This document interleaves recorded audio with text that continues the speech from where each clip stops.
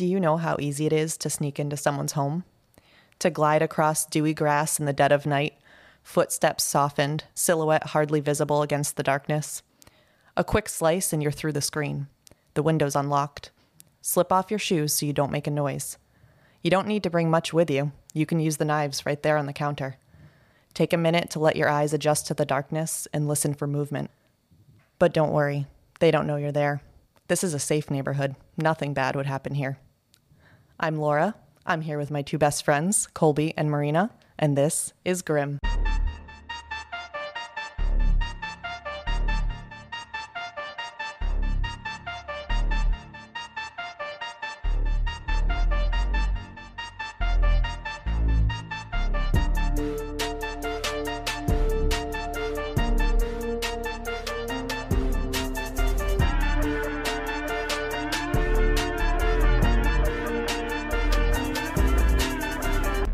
I don't like the visual that just gave me. Oh boy. Home invasions are my nightmare.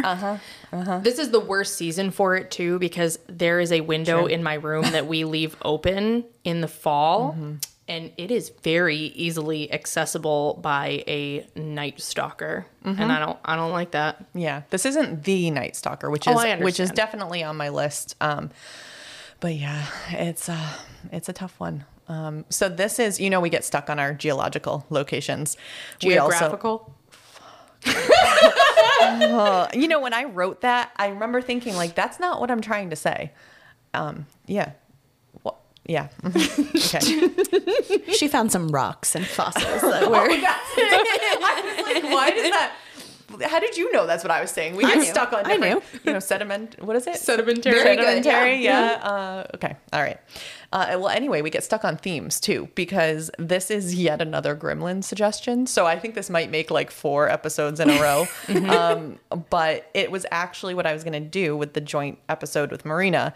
But after digging in, once again, shocker, I found too much information and it was too much. So I wanted to make it its own case. Excellent. So, this suggestion came from someone I work with who actually grew up with the subject of today's case. He went to, I think, junior high and high school with him. And so it's definitely a personal case. Ready to get into it? Yes, I am ready. I know. Just to say, after the beginning, Marina was like, oh, no, I don't like that. And Colby was like, yes. It was actually, fuck yes. Yeah, true. We're different, but we complete each other. Yes. You complete me. Mini-me. Aww. All right, so Craig Chandler Price was born in Boston on October 11th, 1974, to parents John and Shirley.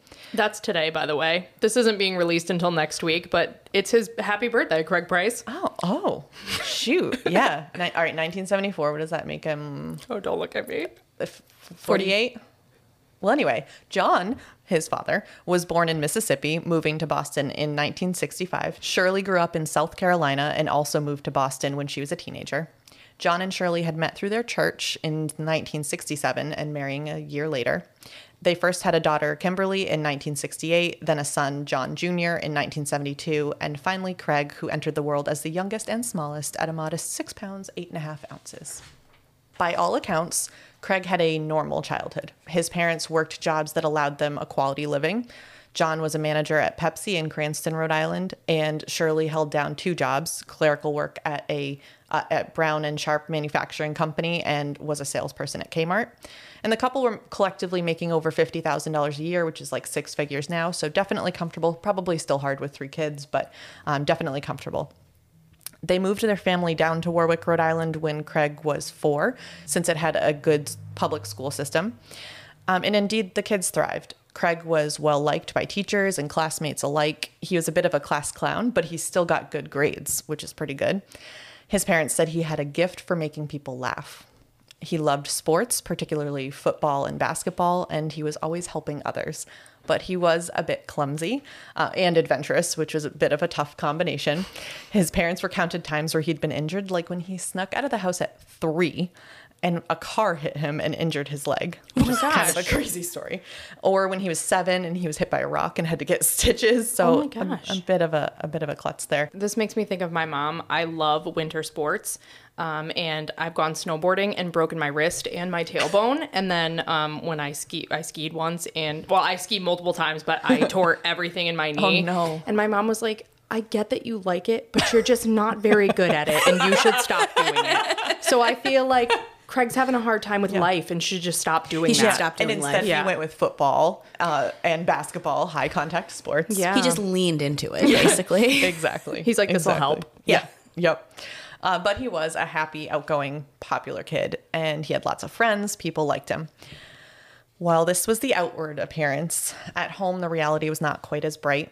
John and Shirley worked hard to provide for their family, as I said, and as such, unfortunately, were frequently absent, as it unfortunately is the case. Possibly related, Craig actually had quite a temper, and even as a preteen, police had occasionally been called to the home to resolve disputes. Oh boy. Between like he and his siblings? Unclear or? exactly, Okay. but I think so, which again, like I was probably a bit of a rough kid, but an attitude and whatever, but the police never came to my house. So I have to imagine it was pretty serious. Another consequence of his parents working a lot was that he was often in the care of a babysitter. And when he was young, and I'm not sure at what age, I couldn't find that, one of the female babysitters sexually abused him. And I couldn't find any specific correlation, but I would just about guarantee this is why he had, quote, dark thoughts about death and murder at only 9. And I just have to assume it's a result of that experience. He also says this is the age where he first remembers wanting someone to die. At 9? Mm-hmm. Wow. That's dark. Yep. Yeah. And he talks about the incident, what happened and why he wanted someone to die. So he had just gotten a new bike and he was going to race a friend, as you do with kids. But as they started, an older group of kids started harassing him and throwing things at him. And when he started to ride away, they chased him in a car, continuing to yell at him and throw things at him until he crashed into the curb and damaged his bike. The older kids ended up driving away, but he said at that moment he wanted them to die. Kids are so mean. They are. That's terrible. Yeah. And I think, I'm sure we had bad thoughts of like, I hope that guy dies or, whatever, but it's not. It sounds like it was far more serious and literal in his case. Yeah, I've never meant it when I said that at any age. No. Soon after, Craig fell in with the wrong crowd, which was not really surprising given that despite his young age, he looked like a grown man. He was nearly 6 feet tall and 240 pounds, earning him the nickname the Iron Man. And unfortunately, he began racking up small charges for things like breaking and entering, robbery, and assault. And it was with the same gang that he also began to experiment with drugs with a focus on marijuana and LSD. Not a good combination. No. So how old is he when he's falling into all this? Like 12. Man. Like okay. 11, 12, young. Mm-hmm. So although Craig continued to attend school and he still lived at home, those around him definitely still knew him as happy, outgoing, lively, funny, but he was changing. So he had previously above average grades, so he's, I think, pretty smart, but the grades were slipping and he began cutting school because he was probably busy doing robberies and breaking and entering and all that. He had to repeat the 7th grade. And he had also taken to creeping around the neighborhood and peeking in on female neighbors. No. Which was easy to do in this densely populated suburban town. The family lived in the Buttonwoods section of Warwick, Rhode Island, which is a beautiful little suburb bordering the water of the Greenwich-Narragansett Bay. And they had a 3-bedroom ranch in this quiet residential neighborhood nestled between nearly identical homes on small lots. So just picture a really tight-knit, small, quiet neighborhood. Colby, is that near the Buttonwood Zoo? I have no idea. Oh. Probably. Why would Colby know that? Because this is my neck of the woods, Yeah, basically. I know, but Warwick. I didn't even know there was a zoo. Is that known? Yeah, my sister went to college up around there, so... Mall. That's all I'm remembering, the Warwick Mall theme song. Not the Buttonwood Zoo. I knew it was your neck of the woods. I just didn't realize. I don't know why I thought you would know there's a zoo there. It just seems really specific. It was Roger Williams or bust. That was the only zoo for Roger us. Williams is a great zoo. We digress. Proceed. And so anyway, this idyllic setting, speaking of course about the Buttonwoods neighborhood, not Roger Williams and not the Warwick Mall, is likely what attracted single mother of 2, Joan Heaton, to rent a home in the same neighborhood. Joan had married John Heaton, and the couple welcomed 2 daughters, Jennifer and Melissa. Sadly, when the girls were still toddlers, John took his own life. And so Joan moved her grieving family to her own 3-bedroom ranch on the street behind the Price's house. Price's being Craig Price. Okay. Sometimes I forget last names when we're talking and the through things. John Price, Craig Price, like the Price name is just bringing back There's Catherine John, Knight there's for me. Jones. Oh yeah, right. Yeah. And actually, there is a John here and John, John Price. Anyway, so you'd think that in such a quiet, densely populated neighborhood, it would be difficult to sneak around. But Craig's experience with breaking and entering, as well as stalking, made him comfortable with moving around unnoticed in the neighborhood at night. It was this stealth that Craig employed on the night of September 1st, 1989. Now, what do we say about specific dates? They are not good. Something's about to happen. So he entered the Heaton household by slicing the screen to the kitchen window and landed on a table, and its weak legs, no match for his size, it broke. He was worried that the noise would alert someone, but he continued on. How do you not just turn and run at that point? I have That's no ballsy. idea. Yes. So if that's not, he stopped at the fridge to take a swig of orange juice at that point. He's thirsty. Gotta stay hydrated. Yep. And Joan, who had woken probably from the initial noise, had also entered the kitchen. When he saw her, Craig grabbed her, using his weight to overpower her, and he began to strangle her. The commotion woke the girls, who came out to see what was happening, and Joan shouted to her daughters, 10-year-old Jennifer and 8-year-old Melissa, to get to the phone, but they were frozen in fear. Craig grabbed a knife from the counter and stabbed Joan repeatedly. Oh. She fought hard, but she was unable to overpower him. It wasn't long before Joan had succumbed to her wounds, and Craig turned his attention to the frightened children. Oh, gosh. He attacked Jennifer first, who desperately pleaded for her sister to call the police. Melissa couldn't get there fast enough. Jennifer, too, lost her battle, and Craig moved on to the youngest girl. Shortly after, the house was silent again. Oh my God. How old was he at this time? Oh, 89? Had to be like 15? Craig went into the bathroom to try to clean up with a towel, but soon realized it was a useless effort. Instead, he wrapped the knives in a towel and threw as much of the bloody evidence as he could into a trash bag and brought it home with him, where he hid it in his family's shed. Now, since moving to the new home, Joan had made a habit of calling her family, usually her mom or her sister, every couple days just to check in. And so when her mother, Marie, had not heard from Joan since before the start of that Labor Day weekend, she began to worry. She picked up Joan's sister, Mary Lou, and they drove to Joan's house. They saw Joan's car was there, didn't get any answer at the door, and decided to go in. Oh, no. They were hit with a putrid smell, and they saw Joan lying in the hallway under blood-soaked sheets. Jennifer was on the floor nearby, and Melissa was in the kitchen. Both children were covered in rugs from the house. Oh my God, what a devastating scene There to was walk into. blood everywhere. How many days later was this? Like 3, because it happened on September 1st, and this was September 4th. The distraught women, of course, immediately called the police and exited the house in an effort to preserve what was clearly a crime scene. In total, Joan had been stabbed 57 times and was also bludgeoned and strangled. That's crime of passion. Yes. Numbers. Yep. I don't. Yep. And she had lost so much blood that her cause of death was exsanguination or severe loss of blood. Wow. Jennifer sustained 62 stab wounds. Oh my gosh. And Melissa was stabbed 37 times, one of which was so violent that the blade actually broke off in her neck. And her skull had also been bashed in with a kitchen stool. So as you would expect, police in the entire community were on the lookout for who possibly could have committed such a heinous crime. It had shaken the neighborhood.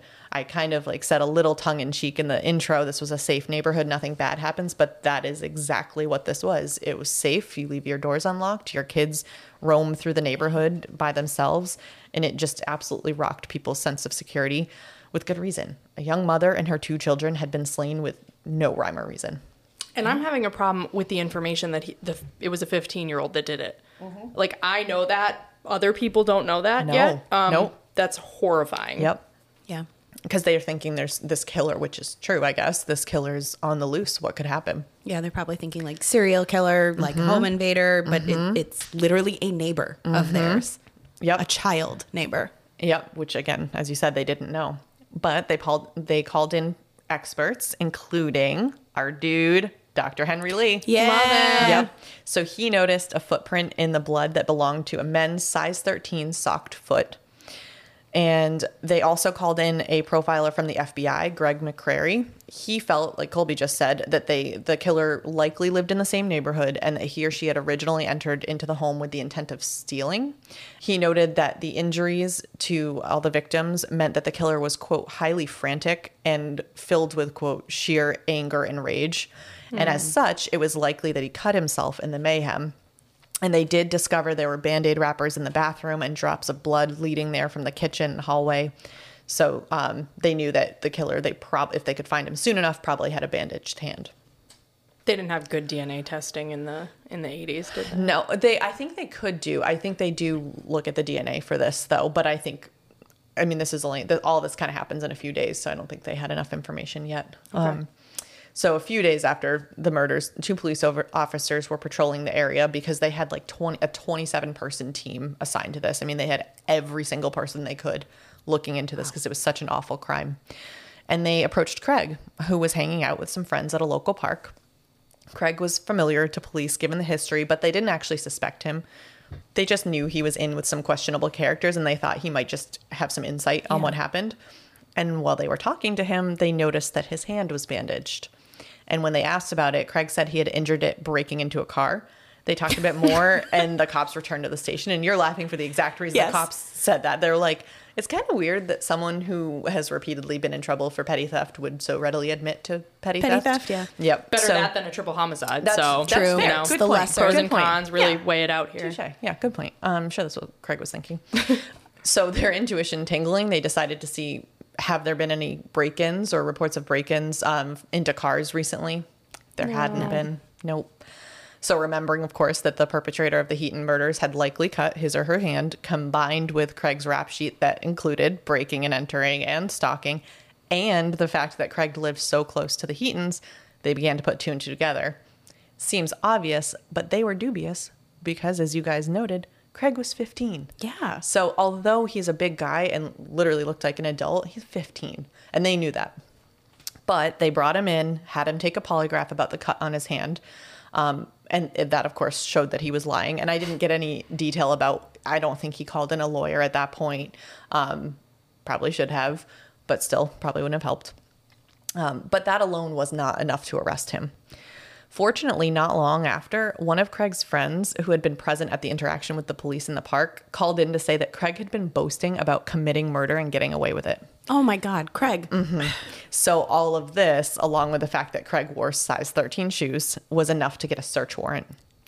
So on September 16th, police staked out the Price household overnight to ensure that Craig was there and not leaving. Early in the morning on the 17th, they moved in to execute the warrant, waking the family. John and Shirley were understandably in disbelief and upset, but Craig was seemingly unfazed, falling asleep again on the couch while the search was being conducted. Very casual. Yep. And finding nothing in the house, the police did move out to the shed where, of course, they found the trash bag containing towels, knives, and, most damning, a bloody size 13 sock. Right, because why wouldn't you get rid of that after you stash it in the shed? Just keep it full ribba. Yeah. So Craig was arrested and brought in for questioning. Now, Craig's parents accompanied him in the questioning, and I literally can't imagine how they must have felt, because I think they knew that he had some trouble, but I don't think they ever thought he could have committed murder, and most certainly not at that age. Yeah, not like this. And No. I'm sure not everybody has watched the Dahmer series yet on Netflix, but I did, and it's making me think of the scene where they tell his father what he did. Yep. And just like, this man is just totally stoic, and they leave him in the room to process the information, and he just like breaks down, but he breaks down in the weirdest, most understandable way, because it's like it comes in waves. It's almost like he processes the emotion, cries hysterically, pulls it together, thinks for a second, loses it again. And I'm just trying to imagine like the shock that these parents probably feel hearing what their teenage son did. Yeah, exactly. And I just have to give them credit, because Shirley, when they brought him in, Shirley said, "Tell the policeman what he wants to know." So she was just, tell them what's going on. And Craig did. The young man, who couldn't even drive yet, calmly confessed in great detail to the murders of Joan Jennifer and Melissa Heaton. Wow. And to your point, when Craig's father was listening, he had to leave and go to the bathroom and throw up, because it was just, I cannot imagine how awful that is. So providing the details I already told you, Craig also explained that he had used, quote, a lot of knives because they kept breaking, and that he chose to cover the bodies because he just didn't want to look at that. That reminds me of Colby's case where the judge was really upset because it was like these teenagers were talking about the murder as callously as buying a candy bar. Yep. And that is exactly the case with this. So he told all these details and, again, gave great detail, things most certainly that the public wouldn't have known.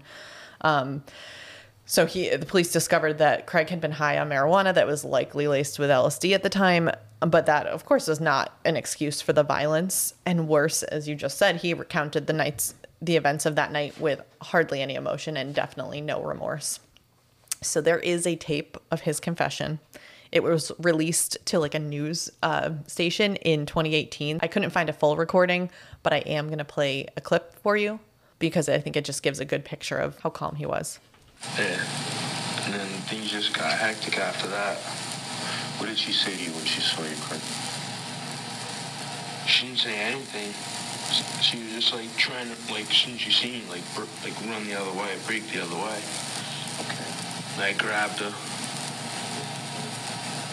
What happened then? So I was just like trying to kill her. So he also has a very heavy Rhode Island accent. Yeah. In case those of you out there need a translation. He basically is just talking about what happened when he came into the kitchen, and he said he grabbed her, and then he said, I was just going to kill her. So again, that's just parts of clips from the news station. So I don't have a full recording, but it's very just calm facts. Yeah. Cold-blooded. Cold-blooded, exactly. The bizarre thing is he himself, I think he said things got hectic, but he's describing it so like stoically even keeled. And it's weird because like his words don't match how he's saying That's them. so true. Yeah. Very weird. So I was glad I was able to find some of that. I think I did read, even though I couldn't find the recording part of it, that was, although it was calm, it wasn't really offensive or anything, but I saw reports of him kind of mimicking how the girls sounded when they died. And I think that's probably why the full recording isn't out there. But I think it's pretty rough. But so guys, that was not all that Craig told police during his confession. Uh-oh. Oh no. On July 27th, 1987, Rebecca Spencer was home alone. Becky, as she was known by, was a single mother of two, but had sent her 8-year-old son, Stephen Jr., and 4-year-old daughter, Danielle, to spend the night with their father so she could work on packing. She was renting a 3-bedroom ranch with her brother, Carl. Their lease was up at the end of the month, so she had been preparing to move into a new house in a new area in just 2 days, and it was difficult to make much progress with 2 young kids running around. So her ex-husband had picked up the kids early, and she had gotten a lot done throughout the day with the help of a close friend. That evening, Becky felt satisfied with what they'd completed. She had most of her belongings in boxes, and she and her friend had dropped them off in storage. Becky made dinner for her friend and Carl around 6, and Carl left for his night shift as a security guard at 8:30, just as Becky's friend's boyfriend arrived. The 3 ran some errands, beginning, of course, with ice cream, because that's what you do. Then going to pick up cigarettes and stopping at the boyfriend's house to check on the dog and just, out and about. After they returned back to Becky's, they chatted a bit more, but Becky was exhausted from the long day of packing, and the friends left by 11:30. Relieved, Becky changed for bed and then sat down to watch a bit of TV and unwind.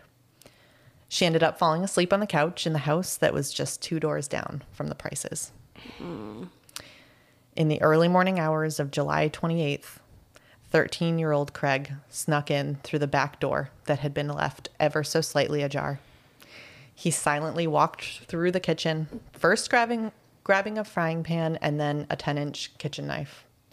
Who knows what was going through his mind when he walked into the living room and stood over Becky, watching her sleep. But before she could wake up, Craig suddenly and violently stabbed her 58 times, puncturing her heart, liver, lungs, face, and head. As abruptly as the murder began, it was over. He left her in a pool of her own blood, returning home without anyone the wiser. There were no screams. Becky had never woken up. But even if she had, the 5'4", 142-pound, 27-year-old woman would not have stood a chance. I'm having the hardest time with this. I really am. Especially because I did juvenile parole hearings, when they changed the law that said that, kids don't process information and don't really truly understand the consequences of their action until they're between the ages of 23 and 25. I'm having a really hard time with this like cold-blooded, methodical 13-year-old murderer, because this isn't one of those things where, you're joyriding with your friends and you think it'd be funny to rob a convenience store and somebody gets shot and you didn't think about that. This is like he's going in there to murder her. Yep. And hold those thoughts, because we will talk a little bit about, you are not the only one that feels that way. Oh, did he get tried as an adult? No. Oh, boy. So we're going to talk about that.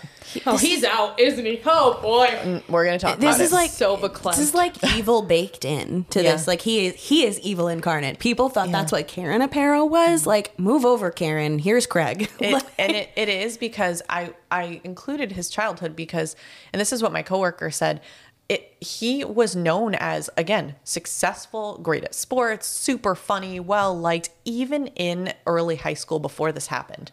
So, and that was as things were starting to go downhill with being in with the wrong crowd. But so many people fall in with the wrong crowd.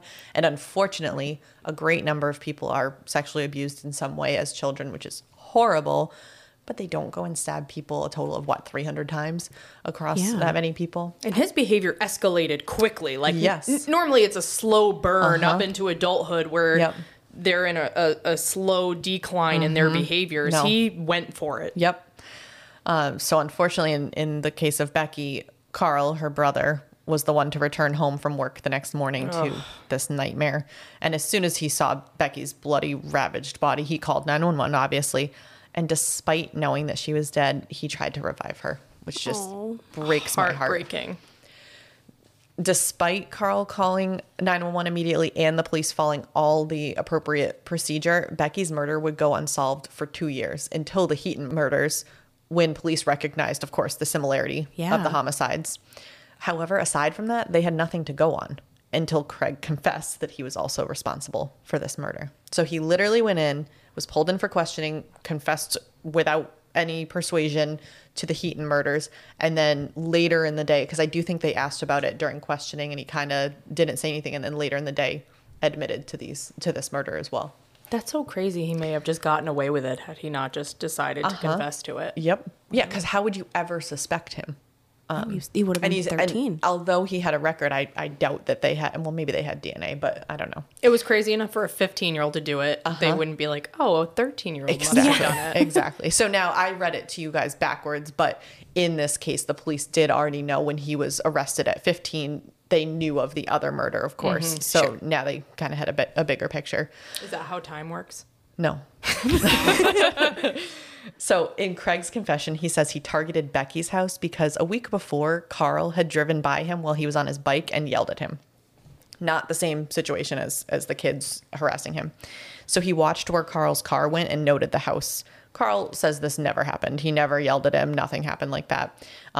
And Craig says not only did that happen, but it happened again that day, and this time with deadly consequences. Craig said, quote, "With every fiber of my being, I wanted nothing more than to kill. I simply could not banish from my mind the fact that I not only wanted to kill, but had to kill. And so the night of the 27th, my mind was made up to murder." So he had actually initially planned to take his aluminum baseball bat, hide in the bushes outside the house, and, quote, smash their skulls. But when he arrived at the house, Carl's car wasn't there because he was at his night shift job. So Craig had almost changed his mind, but then he went back home, got a little high, and was like, yep, I'm going to do it. Also, what is he smoking? Because 99% of the stoners that I know, like nonviolent people, like they're more like, man, what do you think the meaning of life might be? They're not like, let's go end lives. I don't think LSD certainly makes you hallucinate, of course, but it's not like it's PCP. No. You know what I mean? Like, which is actually where my brain originally thought, because I was like, oh, that would explain the extreme violence, but nope. This is like he consciously made these decisions and then just got like amped up on drugs to like almost, I have to think, like enhance the experience for himself. It's weird because although you can listen to the quote I just read from him, it sounds very intentional, but I can't imagine it was. I feel like he must have been almost like an out-of-body experience doing this. And you almost think about when you're young, I can imagine you just like, to your point, Marina, about like, you just don't know the consequences or severity, or like, I could imagine that being the case, that like, yeah, of course he understands what it means for someone to die, but barely, you know, at that age. I don't know. I'm not making excuses. It's just, I think you have a developing mind that's being messed up by drugs and potentially, you know, that horrible experience as a child. And it's just, again, not an excuse for it, but just something wrong in there. I think this is also a lesson to us all. This is why I am nice to everyone. I do not engage in road rage. Yeah. I do not make faces or comments to people in the store. Colby is dying first in this group. Why do you think I'm going to be the one that dies? Why don't you face think looks I'm going to kill somebody? Yeah, that's true. That's true. It's the other way around, actually. Maybe. Yeah. Yeah. No, she's the one you have to watch out for if you have road rage against her. Yeah. I don't. Nah, I try not to have road rage because driving to work, I'm paranoid I'm going to have road rage against something that I'm then going to see in the office. That's one of my biggest fears. Like, what if you're driving along and you flip somebody off and then you're like, oh, hello, in the elevator, like if I'm meeting with them later. Like, learn how to drive, and maybe that won't be our first interaction of the day. Yep. No, but Carl yells at him on his bike, and then his sister dies because of it. I mean, you just don't know. No. You don't know who you're dealing with in society. Yep. I have gotten better. Like when Mike will beep at people and he cuts them off, I'm like, it's not worth it. Yeah. I just want them to know. Oh yeah, I want them to know that they've offended me deeply. I don't think Steve's always like, oh, you think you're gonna change them? I'm like, no, but I want them to know I'm upset. Yeah. Makes me feel better. Okay. Anyway. Do you shake your fist at them too? I talk a lot out loud. I actually try not to have outward movements, but I yell so that it's out of me, but it's not. Yeah. So Colby's giving the middle finger. Both of them. Up and down. Up and down. Yeah. Oh gosh. Okay. It's like a dance. And if anybody ever called me, I'd be like, man, I'm just vibing Feeling to the music. radio. Yeah. Ooh, that was a good palate cleanser. Yeah.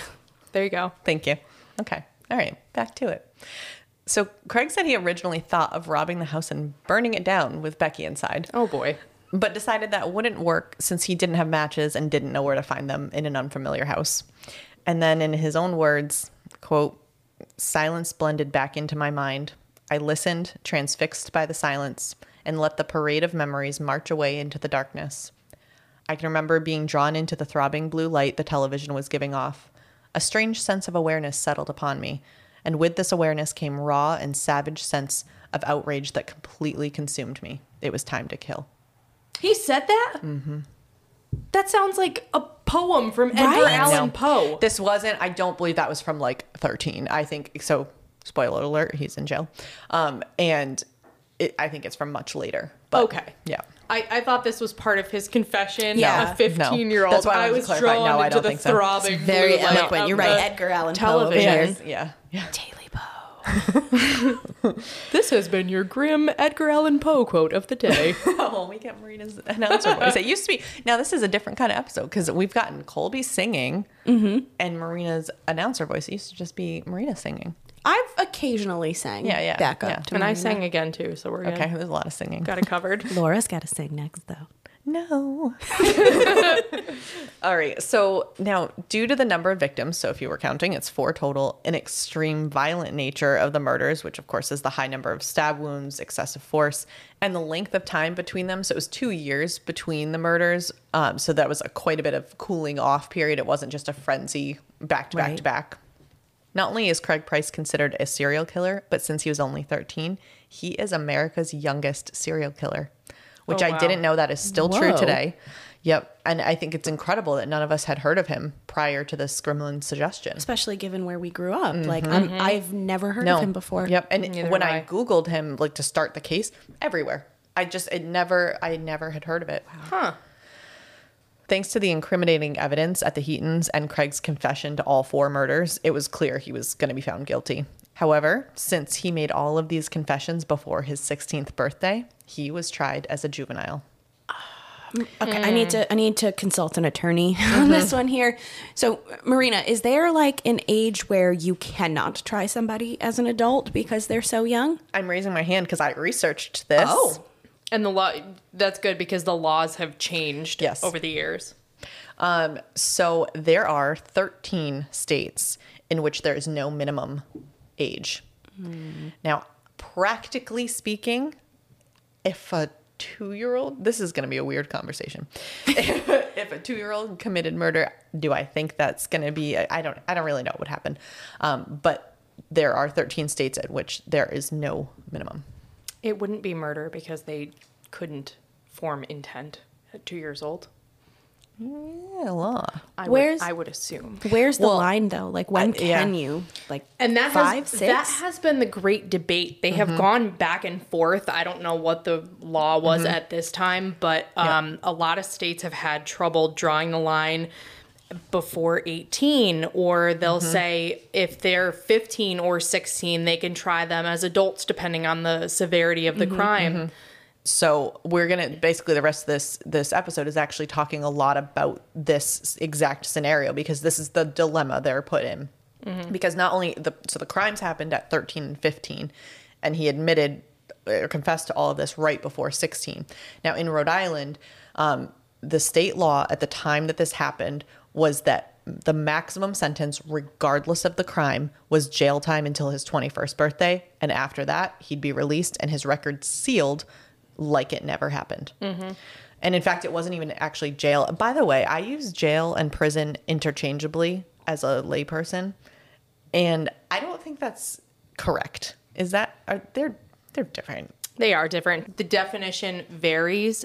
Typically, if you are serving a year or less, you go to jail. If you are serving a year or more, you go to prison. He was not in either of those. So the maximum sentence of this 5 years for him because he was 16 is in a juvenile training facility. So it wasn't, I mean, it's locked down, has security and all that, but it wasn't jail or prison.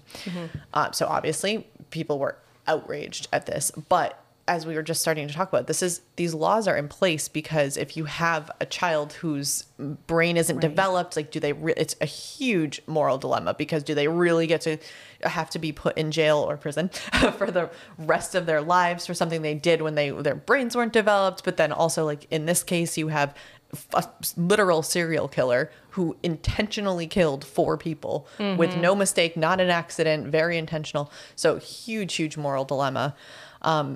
And, you know, I think especially the fact that if he had been convicted just literally a month later at this time, he would have been tried as an adult and been in jail for life, likely without parole. So it caused quite a stir. I'm sure it did. Yeah. Not only did people feel like Craig was not going to be appropriately punished for his actions, but on top of that, given his lack of remorse and the nature of the crimes, they thought it was very likely he would kill again. That's what's getting me, is that he is the perfect candidate to be a repeat offender because one, he already has done it. Yep. 2, he's shown no remorse for his crimes, and he talks about it like it's kind of like saying like, yeah, I opened the front door to my house. Like it's like such a non-event to him. Yep. So people decided to do something about it. Leading these efforts were Joan Heaton's mother and sisters, that's Marie and Mary Lou, Captain Kevin Collins, who led the investigation on the Heaton murders, and Assistant Attorney General Jeffrey Pine. They managed to pass the O'Neill Bill in 1990, which was just months after Craig's arrest. And I don't know that much about legislation, but I'm pretty sure passing a bill in months is like outrageously fast. Seems fast. Yep. And so that bill allowed juveniles to be tried as adults for serious crimes like homicide, which is what you mentioned earlier. Wow. So again, this type of law seems to be uncommon. Only 13 states have this in place right now, and that's Alaska. By the way, Alaska, where are you at? This is really not the time or the place for this, but I'm going to say it now because it just reminded me. We have 49 out of 50 states, and Alaska, you're still missing. Does anyone know anyone in Alaska? Because let them know. Just go to Alaska, guys, and just play for like 1 minute, one episode, and you will be the number one gremlin forever. Yeah, you might get a shirt. Okay. So anyway, Alaska, Delaware, Florida, Hawaii, Idaho, Maine, Maryland, Michigan, Pennsylvania, and that was not 13 because I missed a row. South Carolina, Tennessee, West Virginia, and now Rhode Island. Now, had this law been in place when Craig was arrested, as I said, he probably would have ended up in jail for life without parole because he would have been tried as an adult, but they could not apply this retroactively. I was going to ask if there was an issue with the ex post facto application. That's exactly what I was going to say. In those exact terms as well. I know. No, but that is it. So he was still on track to be released in October of 1994. But Attorney Pine did not give up. He became the Attorney General in 1992 and managed to pass the Craig Price Bill in 1994. Not to be too specific. They're like, this may or may not be driven entirely off of one person, Craig Price Bill. Oh, just you wait till we get to the next section. Yes. And so that bill allowed judges to consider criminal records when deciding if someone should be committed to a psychiatric facility. So in this case, if a judge is looking at should he go to a psychiatric facility, they can see that he committed 4 very, very aggressive murders. Okay. So the court had ordered psychological testing for Craig, and this new legislation effectively gave Craig no way out. If he agreed to a psych exam, he could be sent to a psychiatric hospital possibly for the rest of his life, because now this is at the judge's discretion and they can consider his criminal history. But if he continued to refuse having a psych exam, he could be found in contempt of court. Obviously not going to jail for life for that, but still an issue. So additionally, during all of this, Mary Lou, and Kevin Collins established CORP. So if you thought the Craig Price Bill was very specific, CORP stands for Citizens Opposed to the Release of Price. So it may sound really specific, and it is. The entire point of this nonprofit was to make the public aware of Craig's crimes and fund lobbying efforts to change legislation to keep him and others like him behind bars. Good for them. Good for this family for doing something and like rallying the community around them. I'm having such a hard time. I'm I know. That's the moral dilemma. I'm facing the moral dilemma. I am, because I do feel very strongly about the scientific research that has come out about children not understanding the consequences. But I do not think, like everything else in the world, there are always exceptions to the rule. And how do you know whether or not Craig Price is one of them? I'm having a hard time. He to me, I'm not having as hard of a time, and it could be because I do not have my own children. Well, I have furry children, not to offend them. But it feels very much to me like this was a person, whether or not he understood the long-term ramifications of his actions. He said he wanted to kill from the time he was 9 years old.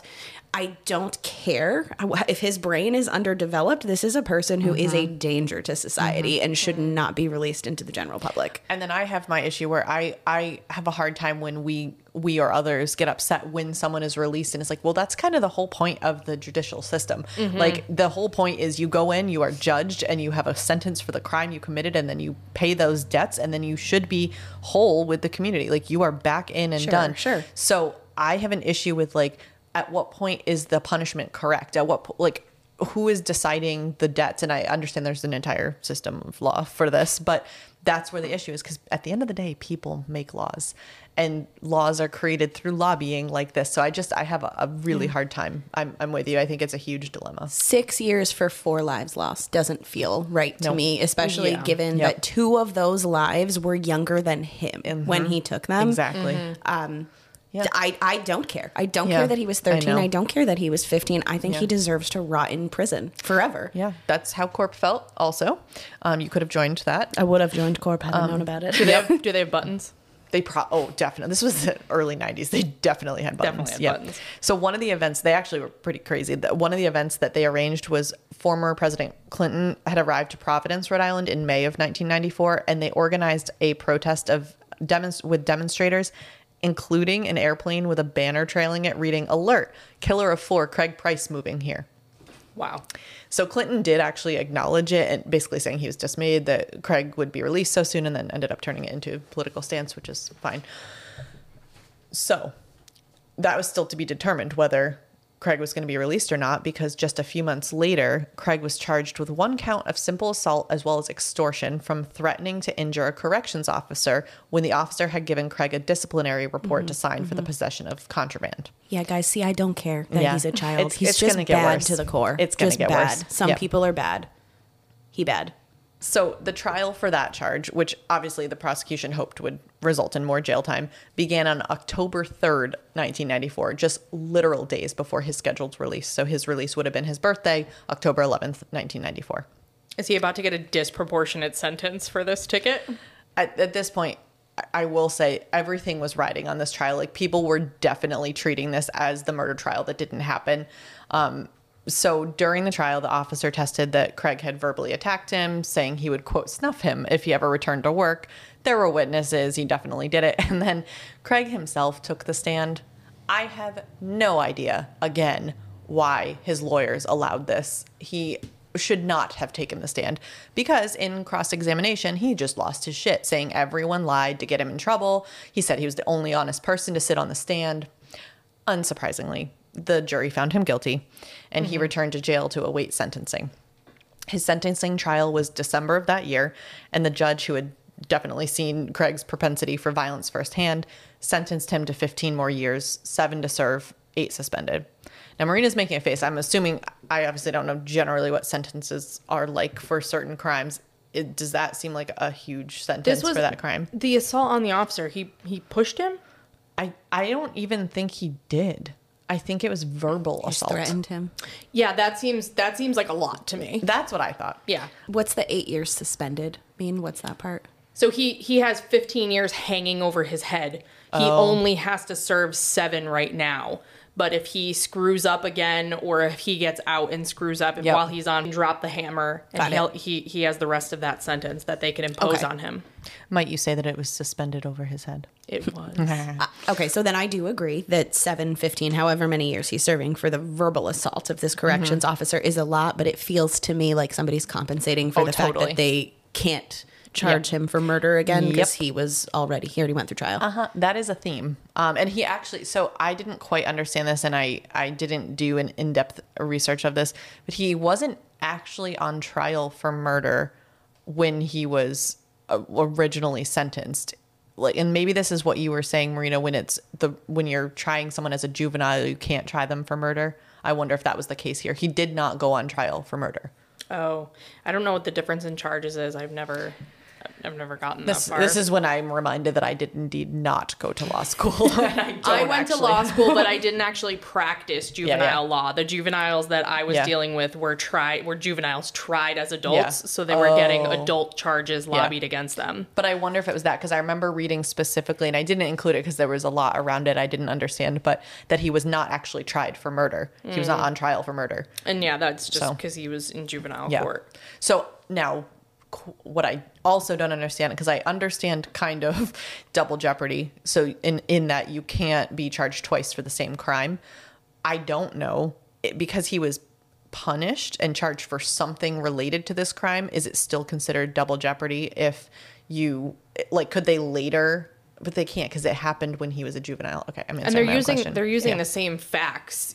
So it'd still be, even if they magically could. Yeah, okay. Right. It's the same charge. I really love this stuff. I know this is probably more than our good ones wanted to know about this, but I just think it's really interesting. My defense attorney senses are tingling. Did he not appeal a 15-year sentence for a verbal assault of a CO officer?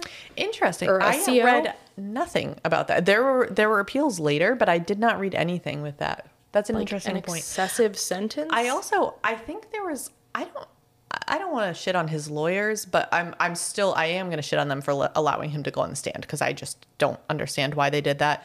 But there's also a point. So remember, he had the court order to complete a psychiatric evaluation. Mm-hmm.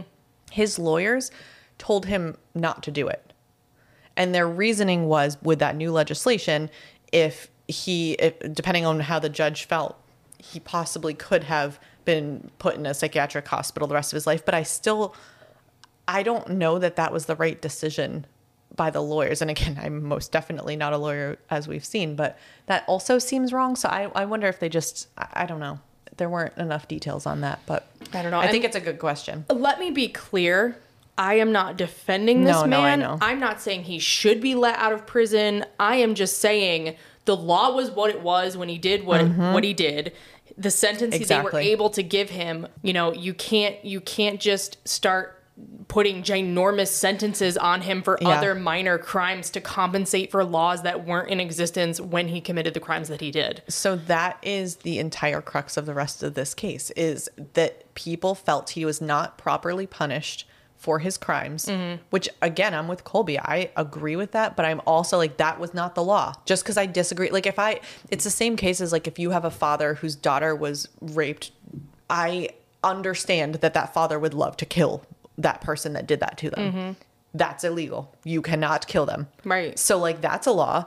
And that's unfair. So this is where I have an issue. Like if the father got to murder that person, that would be justice served for a lot of people. But you can't do that because that is not right. So that's what's so difficult about this is like you can sit here and be like, of course he deserves to be in prison the rest of his life because of these atrocious murders and the fact that he probably would do it again. But is that the law? No. That's what's so hard about this whole thing. I have one more comment. Just. It seems from the facts that you gave us to be a disproportionate sentence, but the judge was in the room with Craig when he testified, and you said that he got all uppity, and the judge can certainly read his body language and use his discretion to sentence him appropriately. So I'm just... Yeah, that's true. I'm very verklempt. I don't know how to feel. I super simplified, obviously. I didn't go through the whole trial. Right. There's so much more, as we always say. And this goes back to my issue that I am, on one hand, like, I get it. That was the law at the time. Laws are made by people. Laws are lobbied and changed by people. At what point, like, there was at one time a law that black people could not go to school. That's clearly wrong. So, like, what if this is also wrong? I just have this whole issue. Laws change as we learn and grow and as science advances. And that's why there have been changes to the juvenile justice system. And that's why this is so difficult. Yes.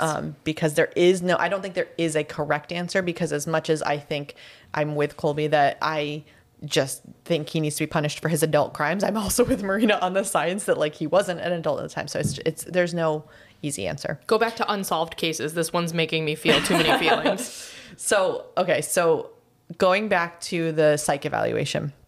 So he had originally been ordered to have a psych evaluation. He had refused it, and then he finally agreed to it.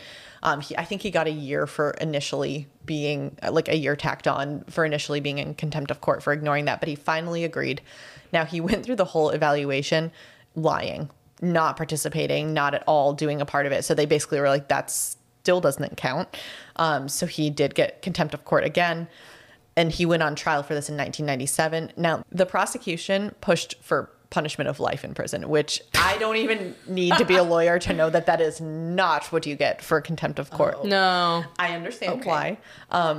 So obviously the judge was like, I'm not going to do that. But instead, the judge did sentence Craig to 25 years, 10 to serve, and the remaining 15 years if Craig got into trouble or refused treatment. Mm-hmm. And the judge said, quote, I felt that to put him on hold for 25 years would be to put on hold a many, many things. And maybe in that time, some form of treatment could be found. So he's, of course, referring to putting on hold the possibility of Craig being released in the public and killing again. So I thought that was a really nice quote, actually, because he's basically saying, like, I recognize he's a danger. I'm not going to, I know that this is not a murder trial. I mean, I'm putting words, obviously, in the judge's mouth, but I know this isn't a murder trial, and I'm certainly not going to put him in jail for the rest of his life for contempt of court. However, I know that, there's concern here, and I'm hoping that he can be treated and helped. The 25 years is a lot too, but he's refusing to do the psychological testing, which will probably show that he's a danger to society and shouldn't be released. So, he's punishing him accordingly. So that's how it went for the next 10, 15 years of just continual charges and continually looking to add things and add jail time. So without the ability to just put Craig away for life as punishment for murder, the prosecutors continually just found ways to keep him in jail. But Craig made it really, really easy. Like, this is not, they weren't like, oh, you have a pencil, you can't have that. No. In October 1998, 7 more years were added to Craig's sentence for assaulting a correctional officer. In February 1999 and again in 2001, Craig was sentenced to a total of 4 more years for, again, verbally and physically assaulting correctional officers. Okay, I mean, stop doing that. Literally. That's why, like, at some point, I'm like, all right, I get it. If you did nothing and you kept getting sentences for, like, contempt of court, even that, you did something.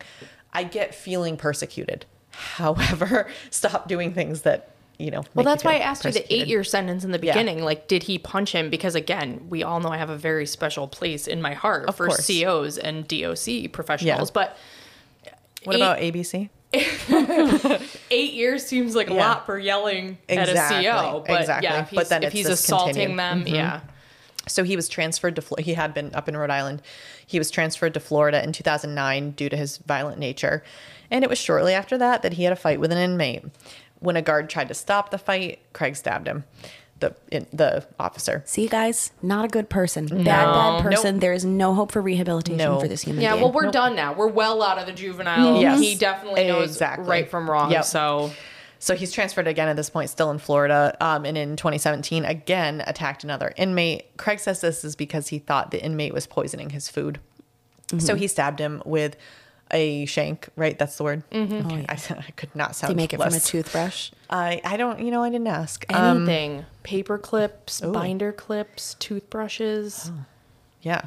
So anyway, he nearly killed the inmate. And at trial for this in 2019, he received an additional 25 years and is not eligible for parole until 2044, when he will be 70 years old.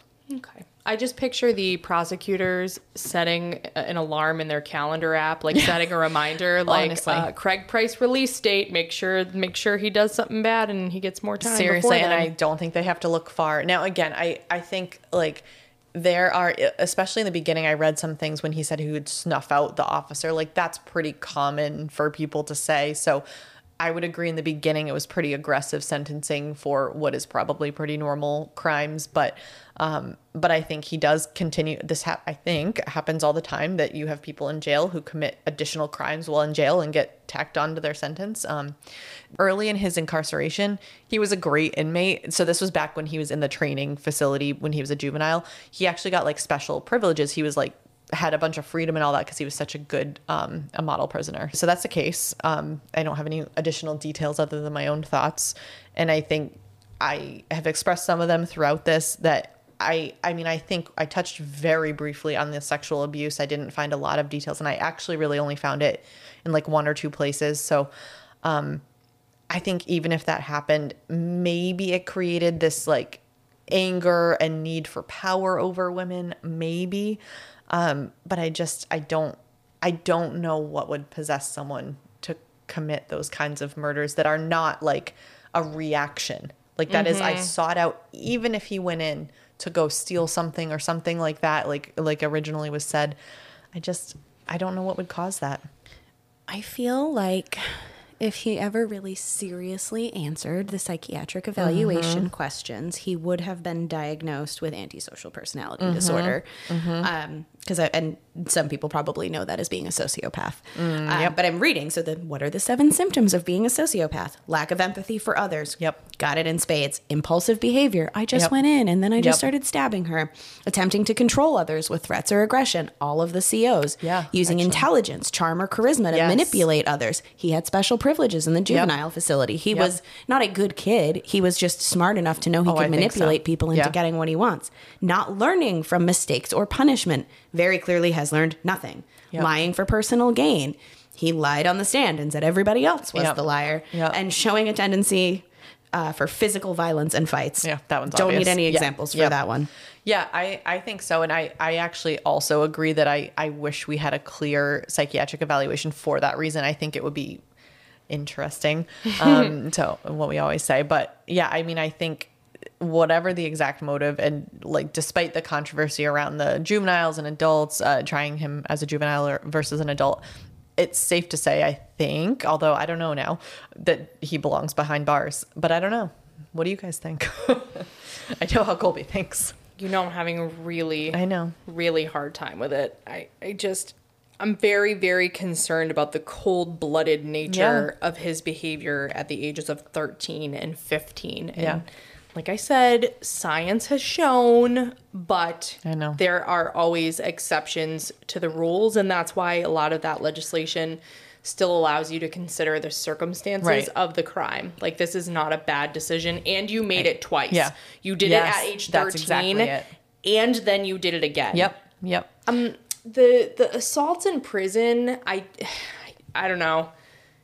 It does show that he continues to be a bad dude, but you have to imagine at some point he's just losing hope, and now he has nothing to lose. He's like, no matter what I do, they're going to keep me behind bars. Like, they could murder someone and they can't get any more time, you know? So can't get any more time, but your time could get worse. They could just put you in solitary confinement away from every other person and the air, the fresh air. I personally would prefer that if I ever found myself in jail or prison.